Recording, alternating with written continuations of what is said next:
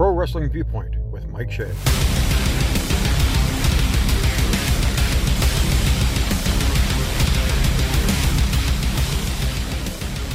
past weekend we had the Elimination Chamber, which I felt was a pretty above average show for the Fed these days, and the viewership was up 54%. The numbers across the board were quite phenomenal.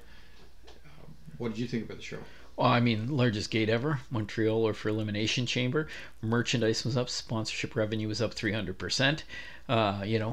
Sami Zayn and Roman Reigns had 20 million views on the social media stuff that they had. And I liked it that there was only 5 matches on the show. It was not the pay-per-view that never ends. I mean, I thought it was pretty good. It kept me interested. I didn't know. I mean, I was thinking, okay, they're going to keep the belt on Roman Reigns, but I didn't know for sure. It made you go, because there's a lot of points in there. It's like, oh my God, Sami's going to win this. I mean, the booking of this whole bloodline thing, and the not just the booking, because you can book the story, but the matches, the stories, the matches are telling is tremendous, and there's a difference. You can have a great angle, but if they go in and just do flips and flops all over the place and just goes and goes and goes without like that storytelling in that match, I had to watch. I had to keep watching. Like, is he gonna win? Is Sami Zayn gonna win? Is he gonna be the champ? Like, the fact that it didn't touch for almost 5 minutes after the bell rang. Yeah, that's storytelling. Yeah. When you have two and the guys, crowd was into it. Well, that's just it. When you have two guys selling the emotion, right? Looking around, staring each other down, right? And really not doing a whole lot more, but playing to the audience, feeding that to finally being able to touch, and all of a sudden they do that first set of events and off they go. And again, if you watch that match, you watch the way that Roman plays to the crowd, Roman plays to Sami's wife, right? Paul Heyman being the person who's always finding the right place, the right time to make sure he's getting that shot that you see on TV, but also in the photos that you're going, man, he's in trouble, right? And the fact that he sells it so well, yeah, right? The fact that they sold the end of the show on Monday Night Raw with him with the neck brace on the promo on Monday. Yeah, I was sitting there having visions of Bobby the Brain Heenan when he did all those angles with his the never-ending neck brace issue. Yeah, neck brace issues with Ken Patera, right? Yeah, I thought that was fantastic. But the event itself, I just loved the way that paced out. I thought Sami might win.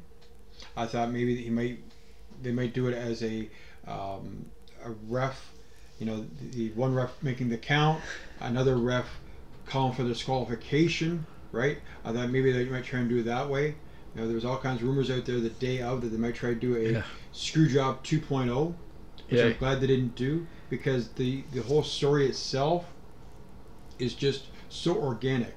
The fact that Sami Zayn went from being a little part that was only supposed to be a week or two, to all of a sudden being one of the main driving factors in the program, was absolutely phenomenal. You have guys, it just goes to show that has talent, that if they get that opportunity, and look where you can go. Well, that's just it. You don't have to be 6'6" and jacked to the tilt, right? Yeah. You have to have raw motion. You have to have the ability to be able to sell. He's in shape. He looks the part, and he's able to tell that story in the ring. He's good on the mic, the character stuff, and the things that he does. I mean, when he tells Roman Reigns, Jay hasn't been feeling oozy, and they had to almost like all of them. Solo, Jay, Jimmy, Roman. The only guy that didn't crack up, I think, was Paul Heyman. But little things like that to help get that character over, and they built it. I mean, they arced that. It was tremendous. I mean, it's my favorite storyline, or what I'm watching there. But I mean, WWE in general, I hadn't watched it for a while. I mean, I paid attention to what was going on, but I hadn't really watched it. I don't even think I mean, watched it. I just saw some of the results online. It just was so stale. It was so like, who cares? Nothing makes me want to watch this. Nothing makes me want to see if Austin Theory is going to take the golden egg or whatever the hell that was that Vince McMahon was doing. It was like, I mean, God bless Vince McMahon. Don't get me wrong. I mean, he made the industry in that company. The drive that him, and you have to throw his wife Linda in there because she also put a lot of work and a lot into that company. But I mean, there comes a time. Business-wise, I think I said on the last show we did, it was, last week, business-wise, if he wants to run the business-wise side of things, getting the merchandising deals, the TV deals, the streaming deals, all that stuff, and let Triple H keep doing what he's doing. I mean, you go back years when Triple H was running NXT. Oh my God, that was tremendous stuff. I love the booking, and I was wondering why they weren't getting more viewers. I mean, there was no war between AEW and NXT. I mean, you had some of these top guys on AEW on a prime TV station, lots of publicity and that kind of thing. They were the darling of the wrestling community, and you had them going against NXT, which for the most part was a lot of guys that were coming up. They were doing a hell of a job, though. I mean, it's like they were doing well, and over the long run, those people are going to come up and go when they go to the main brand. If you want to go to war with the main brand if you're going to. But like I said, what's this war crap? Just do your own business. Just do business. What's best for you? Make money, improve your product. Don't worry about trying to beat a Vince McMahon or WWE. They've got they started in 83? They got a 40-year head start on you. That's right. So I mean, it's like I said, to me it's not a war, but and it shouldn't be a war. But man, WWE's product. I mean, I'm even watching SmackDown. I gotta watch it to do this thing, and I'm trying to get more and more of it. To watch it. Lucky I can watch it streaming and get through the commercials. But I saw, was it Raw that had the picture-in-picture for the commercials this week? Possibly. I think it was. I might just get a stream that doesn't have it before, but I saw it and I'm like, oh God, this is crap. Mm-hmm. I hate picture-in-picture. Be it AEW, WWE, just take a few minutes here or there, do whatever, and cut the show down a little bit, get rid of a crappy promo you don't need, put the commercial in and come back, because it just takes away from the product. So that's my opinion on that. That's just, I just despise the picture-in-picture stuff. Yeah. For me, the Elimination Chamber, top to bottom, was a fantastic show. I as much as I see a lot of complaints about the poor finish of the Lesnar Lashley, I thought it's great because, again, there's no definitive finish. It's a good opportunity to keep them to say, hey, you didn't beat me. I was about to put your butt to sleep. Yeah. And you couldn't handle it. Yeah. Right? So it makes for a great opportunity down the line. And most likely they'll probably be able to main event a WrestleMania at some point. Or SummerSlam, right? Coming because up. I think the next big thing will be Brock Lesnar and Gunther at SummerSlam, maybe. Yeah. Right? Or they could do that. They could do that at feasibly. They could do that at King of the Ring. Oh, I don't think they'd waste a non-4 event, right? Yeah. Again, I think even though they have these monthly or every 6 weeks, however you want to plan it out, they're going to want to have these big events, that kind of thing, for those big draws, right? And I can't see them willing to waste the opportunity of a SummerSlam, Royal Rumble, Survivor Series, or WrestleMania for Gunther and Lesnar, or Bobby Lashley and Lesnar, right? Again, you're going to have that big blow off, have it at one of the big four. Yeah. Or if you're going to have the big thing with Gunther, make that one of the big four. Well, it depends on where they want to go with. I mean, they're going back to being traditional again. Yeah, they do have some of those quote unquote premium live events, but really it's really the big four, or the big five, because I mean, back King of the Ring used to be one of their big events. Mm-hmm. If they want to do that again, that could be, but I mean, I think when it comes to their premium pay-per-view events, keep it minimal, right? If you have one every time, I know, you got SummerSlam, you have Mania, Royal Rumble, and what's the fourth one? Survivor Series, right? You have those. Well, you can't go crazy with it, No, but they've already announced they've got Money in the Bank. Yeah. You got the King of the Ring, and then you got the Queen of the Ring at the same show. Yeah. So it'll be interesting to see how that works. But and there's 2 in May, is there not? It's Money in the Bank and King of the Ring. I believe so. Yeah. And I believe the King of the Ring event is going the same weekend as an AEW event. Oh, really? I believe. I saw something about that today. But anyways, getting back to the Elimination Chamber, I thought the Women's Elimination Chamber was very well done. Yeah. I liked all the spots in that. Again, and the good story. And it's the story in that. 100%. They told that story with each person in that. That's what sells. When you look at the difference between certain promotions. Yes. Like, I mean, you look at some of the AEW stuff, it's like, let's go out there and just hit all our shit.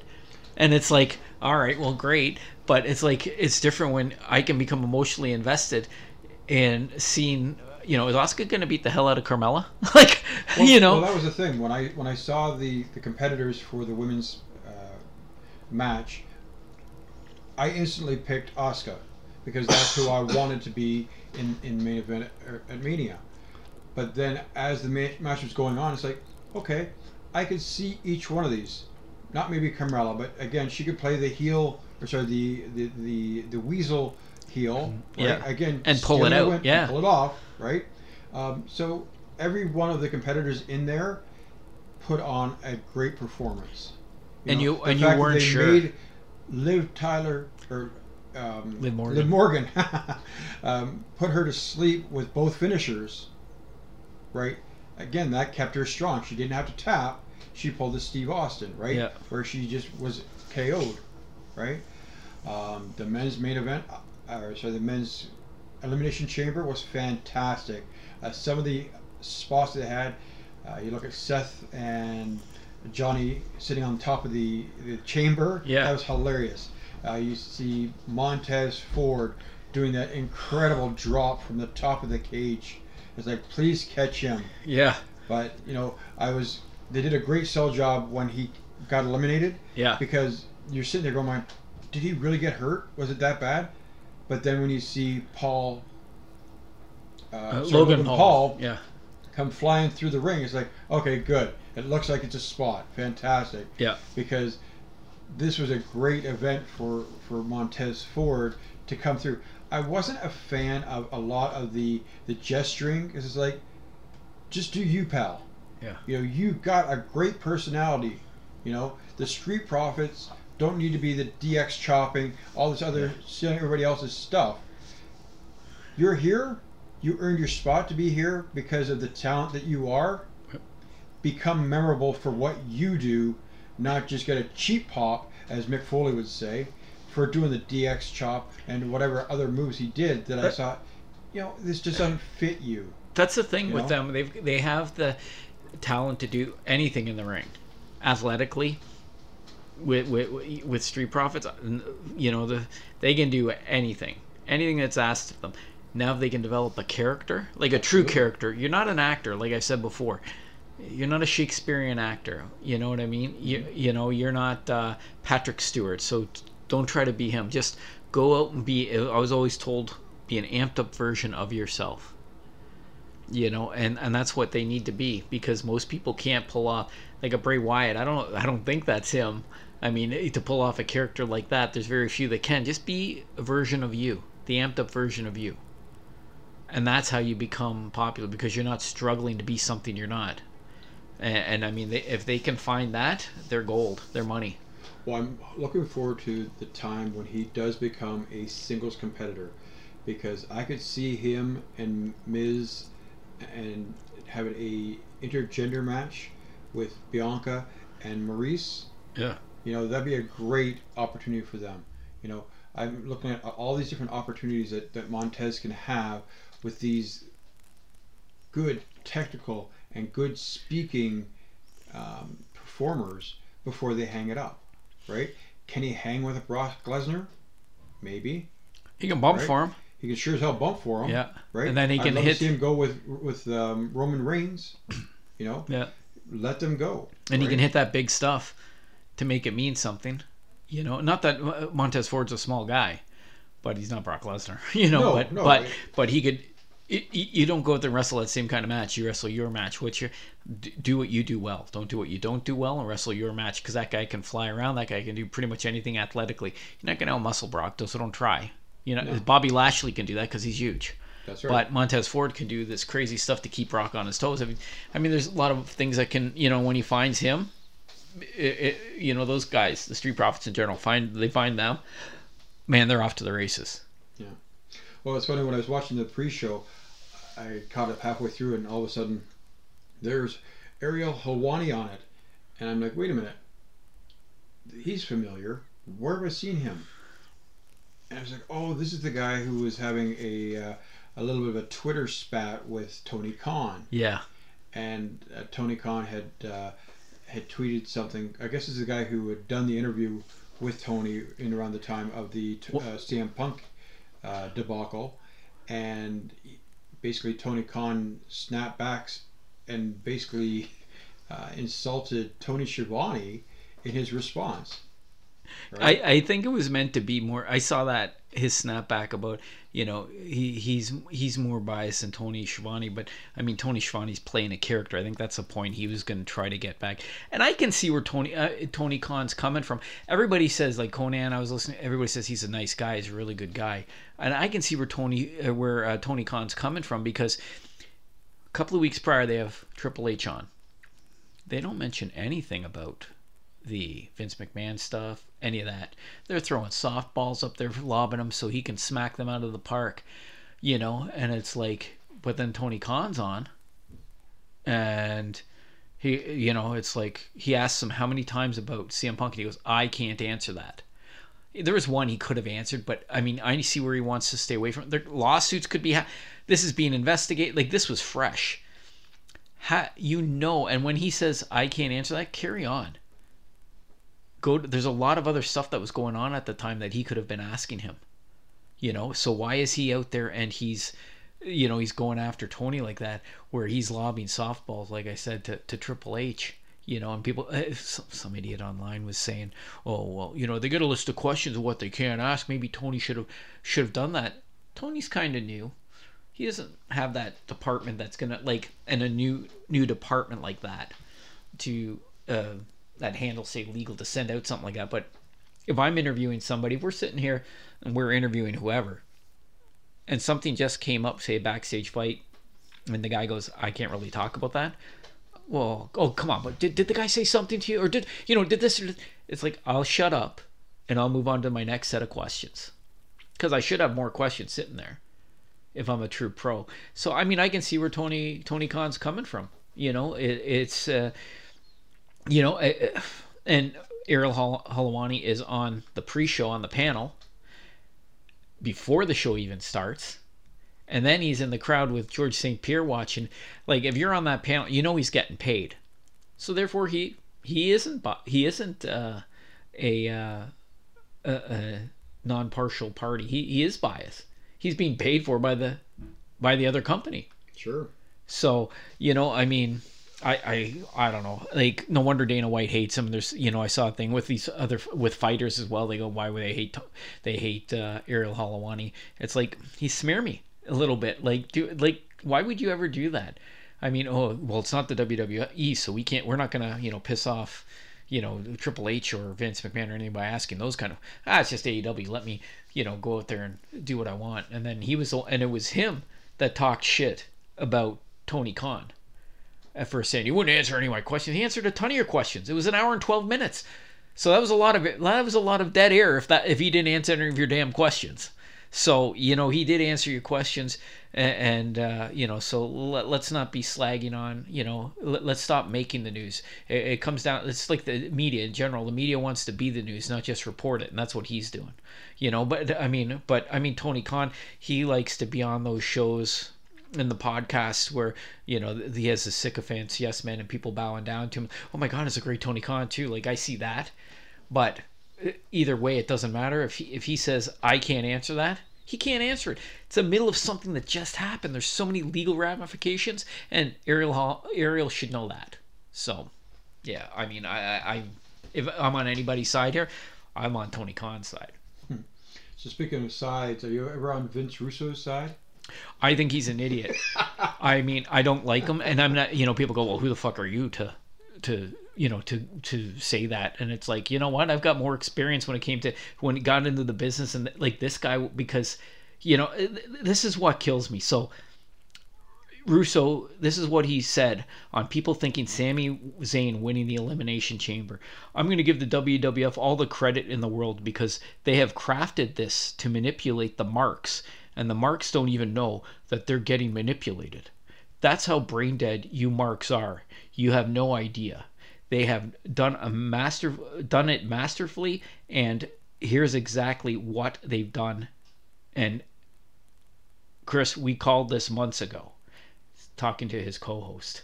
Stop acting derogatory. He is no more than any other quote-unquote mark. When he got in there, he had a goddamn radio show, and he annoyed them enough, said, well, fine, come in, see what you can do.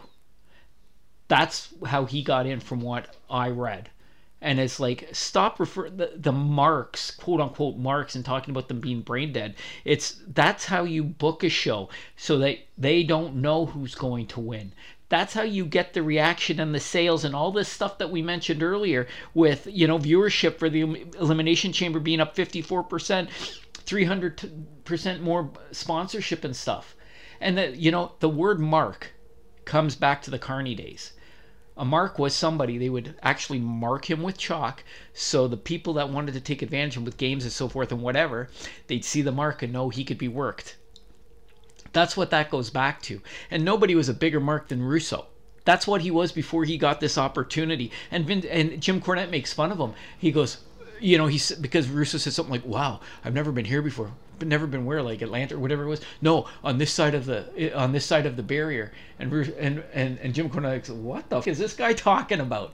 He's like, what did he just say? Like, he's kind of shocked that he's talking like that, like being, oh my God, I'm on the other side of the barrier. So, you know what? Stop talking down the fans.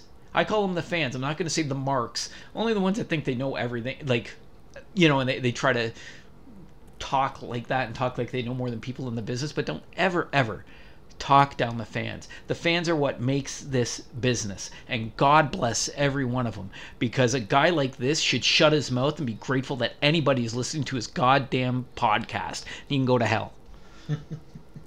See, you got so worked up there that you used the F-bomb. Oh yeah, sorry.